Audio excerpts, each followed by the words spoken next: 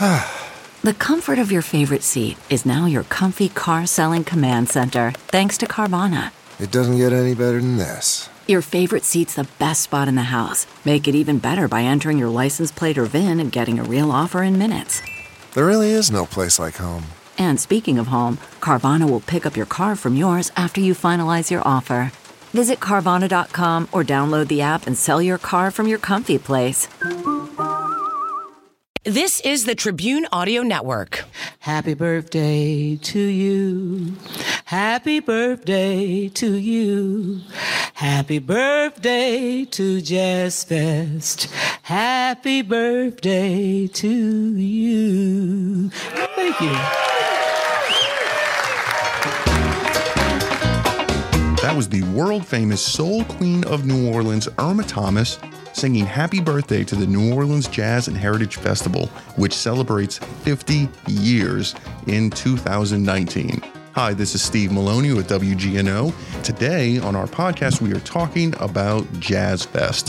What began as a really ragtag shoestring operation 50 years ago has turned into a world-renowned festival attracting hundreds of thousands of people from all over the globe every year to New Orleans to celebrate the music and culture of New Orleans. And that's really what it's all about. We're going to hear from George Wein about the early days of the festival and his right-hand man, Quint Davis, the founding producer of Jazz Fest and the driving force behind the 5-decade-long effort to maintain and continue the New Orleans musical tradition. Now, the story of the New Orleans Jazz and Heritage Festival really begins with George Wein. He had already achieved worldwide acclaim by founding the Newport Jazz Festival and the Newport Folk Festival. In the 1960s, George Wein was asked to come to New Orleans to try to set up a music festival. But as soon as he got here, he ran into some rather unfortunate opposition. I came down here in '62. I couldn't bring my wife because Joyce was African American, and then they wouldn't let me do the festival when they first wanted me because being married to an African American would embarrass the mayor at that time, you know. Then they came and asked me to do it, and we did it. But getting the festival off the ground from scratch was no easy feat. Luckily, as fate would have it, George Wein was soon introduced to a very young Quint Davis, who is a student at Tulane University and very active in the university's jazz archives. Here's Quint Davis talking about how he met George Wein and talked his way into his dream job. I was working in the jazz archive. I didn't know anything about the music business. Nothing. But that was my life. I went to every gospel concert that came here. Back in those days of Brooklyn All-Stars.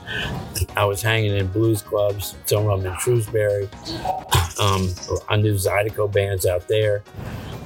So George was down here, and George Wein is the producer of the Newport Jazz Festival. New Orleans had no jazz festival, right? So they brought him down and said, man, we need a festival here. We want a festival just like Newport. And he refused. He said, if you want that, you don't want me. He said, because if you have that, that's all you'll ever have, a festival like Newport. But New Orleans has something no one else in the world can claim, the birthright of jazz. And that's what we want to do. We should bring together, the African, the Caribbean, blues and gospel, and because all that feeds into jazz, right? He was staying at Alan Jaffe's house, the founder of Press Hall, and apparently he was at lunch with the guy who was over the jazz archive. And he, in conversation, he says, man, I need some kid to go out and get all these music. And there's Dick Allen. He says, well, I got a kid up there. I don't know if he really goes to school, but I think that's what he does. I was set up to meet with George, Cafe Du Monde. Met him, and he said, I want this music. Like as if, I don't know anything about the music. And what I said was, oh, I know those people. And that was it. I know those people. I'll get him to come. And, we ended up with the festival we have now, really. We had a tent with no sides on it, little top, no stage, no sounds, upright piano in the grass. Sister Gertrude Morgan was in there, Annie Povenjo's choir was in there, standing in the grass, upright piano, gospel tent. And then we had 4 stages, Return of Professor Longhair, Found Snooks Eaglin. Actually, Woody Allen came down and sat in the press. So something happened there. 2 things happened there that was like being hit by a bolt of lightning to say, this is going to be the New Orleans Jazz and Heritage Festival. Now, this was the first place ever that a Mardi Gras Indian came out other than Mardi Gras Day and St. Joseph Night. And we're talking about 50 years ago. You know, there's no jazz, there's no Super Sunday or any of that. When I was hanging with the Wild Magnolias, Secular Dryads. So I said, come do this thing. And they said, okay. So that was the first time that happened. But George was doing night. We had this little fair in Congo Square. We had these 4 little stages. Actually, the festival had like the longest name ever. It was the New Orleans Jazz and Heritage Festival and the Louisiana Heritage Fair. That was the whole name. So what we were doing was Louisiana Heritage Fair. So in the night show, he had brought down Mahalia Jackson and he commissioned Duke Ellington to do the New Orleans Suite. So he told them, look, there's this whole thing out in the square. You got to go. You got to go see it. So, you know, we look around. He's out there. Duke Ellington and Mahalia Jackson are standing on this little kind of park thing in the middle. Duke Ellington with an umbrella. So there's a brass band doing a funeral or a march through there like we had. And they come around the corner and Mahalia Jackson's standing there. And they stop. They look at each other. I get her a mic. They start Just a Closer Walk with Thee. And she starts singing a lyric. And I'm like, lightning. We might have something here. Lightning. New Orleans Jazz and Heritage Festival. Unlike today, where all the Jazz Fest action goes down at the New Orleans Fairgrounds the last weekend of April and the first weekend of May, in the early days, there were shows all over the city, official Jazz Fest shows. Some of them were in some very strange places, and some of them got pretty wild. You know, we had riverboat shows at night on the President, which is a side wheel paddle boat Art Deco steamer. So we had Sun Rock, right? And the boat is out in the river, and he's got everybody going around in a circle chanting "Space is the place, space is the place." Okay, I remember that. I think, we put Ernie on with James Brown. Ernie Cato, you know, felt like James Brown was sort of following in his footsteps. Ernie jumped off the stage and started running over the chairs. Then we did the first show of Miles and Wynton on the same show. And Miles had this big, you know, it wasn't Bitches Brew Band, but it was a big electric band, right? And Wynton, you know, has his quartet. So we're going to have Wynton and Miles. Miles says, I have to open it. I said, Miles, you can't open it and Wynton go on after. Miles says, I don't close for anybody. What? What? So that's the only way. That's true. He said he would do it. I mean, he's so malevolent, you know. So he goes on first with like this freight train coming through a tunnel, right? And there's nothing left but ashes in the whole place.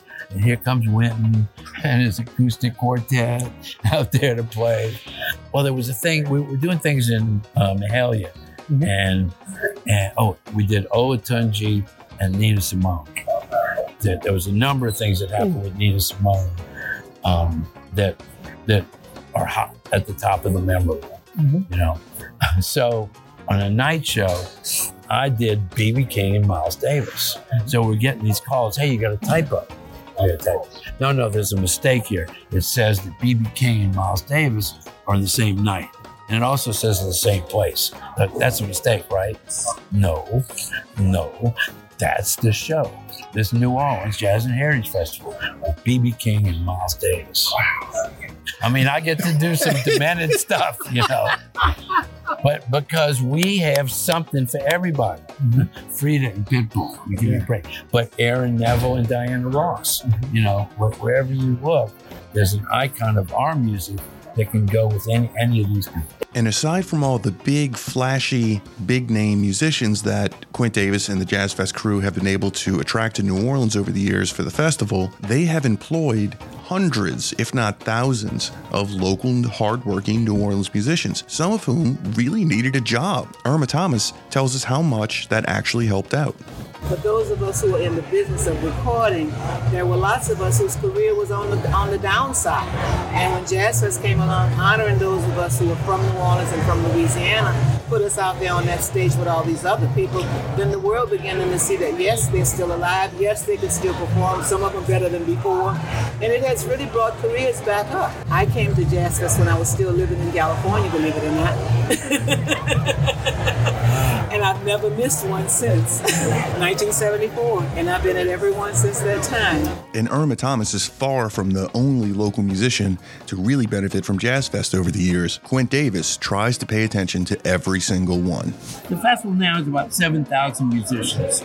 And what I tell everybody, it's not that New Orleans has a lot of musicians. It's that New Orleans has a lot of great musicians.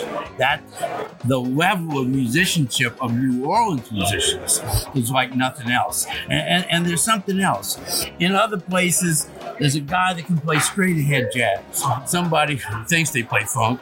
You know, they've got a formula, right? In New Orleans, the musicians can play all of it. Well, first, they can play straight ahead jazz. They can play, well, first of all, nobody else is playing second line. But all the musicians here, they can play second line, they can play straight ahead jazz, they can play blues, and they can play funk. If they need to, they go play gospel. That's exactly right. But that's unique. And another thing that's part of it is there's always been a great sharing of the older generations always taking upon themselves to pass it on to the younger generation.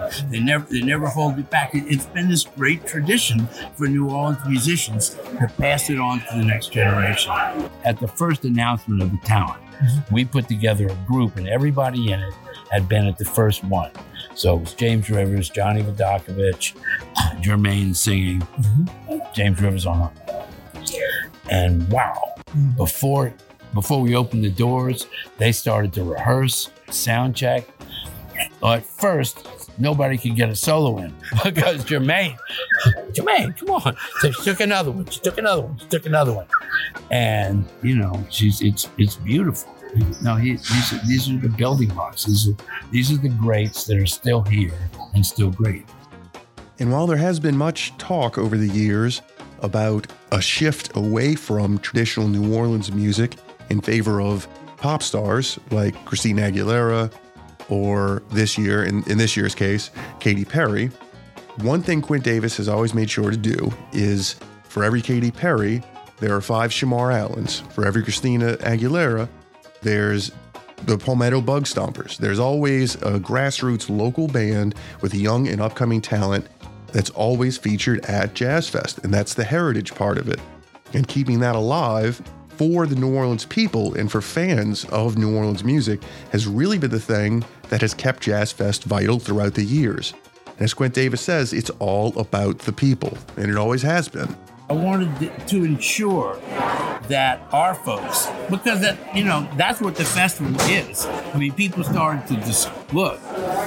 If you go to a party in New Orleans where New Orleans people are having a party, you going to a party, man. The best party you can go to. So as people started coming, that grew the festival. But the heart and soul is us, is the New Orleans people. They're the ones that are connected to that music and give it the spirit, what it is. I said, without the people, it's an empty shell with the greatest music, where it's just a big sound check. And looking back at the last half century of Jazz Fest, George Wein said he absolutely loves what has developed out of his idea. Yeah, I thought it could grow. I think it could become a big fair. And a fair, we called it a fair. And a fair isn't a fair if you don't have people. Yeah. So we got the people. And I must admit, when I walk out there now and I see what Quint Davis has done in our gang, No, I never thought it'd be like that. But I dreamt it would be big, and I dreamt it would have significance because what we did was unique.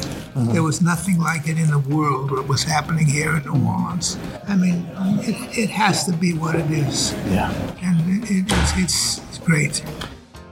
And of course, no conversation about the 50th anniversary of Jazz Fest in 2019 would be complete without going over the scheduling debacle, the utter tragedy of what happened for that second Thursday, which was designed to be a showcase day for the Rolling Stones.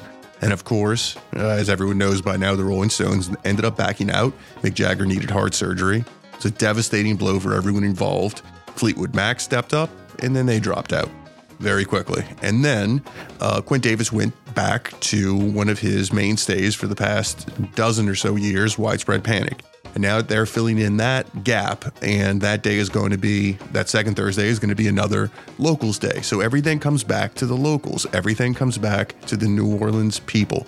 And that's really what it is. And also to close out the festival this year, Quint has managed to bring back one of the long-standing traditions, having the Neville brothers come out and close things out in a beautiful way that only they can.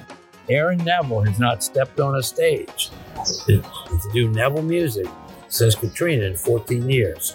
And the way we used to close the festival was the band did Yellow Moon, which had a long guitar Charles solo at the end. And Shorty said, I'll play Charles's part. Yellow Moon, everybody leaves the stage with Aaron. Aaron comes out and sings Amazing Grace by himself and prays the festival out. Prays it out. And then everybody comes back and they do One Love, blah, blah, blah. So we'll have Neville stuff going on with Shorty's band. You know, Ivan will be up there. But then it'll turn into that. And when Aaron sings Amazing Grace out there by himself, which is how, like I say, we prayed the festival out all those years, special. And then Shorty will take it from there and end it up. I mean, for all these years, we've been able to put New Orleans and New Orleans music front and center on the world stage, you know, and that's a great thing. That's still what we do. Well, I'm glad I'm doing this because I really don't know how to do anything else. And now, really, the only thing we can do is wait for the doors to open and enjoy Jazz Fest like we do every year. Go see as much music as possible, eat as much food as possible, probably too much food. And really just wish everybody a great happy birthday for an amazing 50 years. And hopefully we'll have 50 more. And we'll let the immortal Irma Thomas sing us out with her beautiful rendition of Happy Birthday Jazz Fest. Happy birthday to you. Happy birthday to you. Happy birthday to Jazz Fest. Happy birthday to you. Thank you.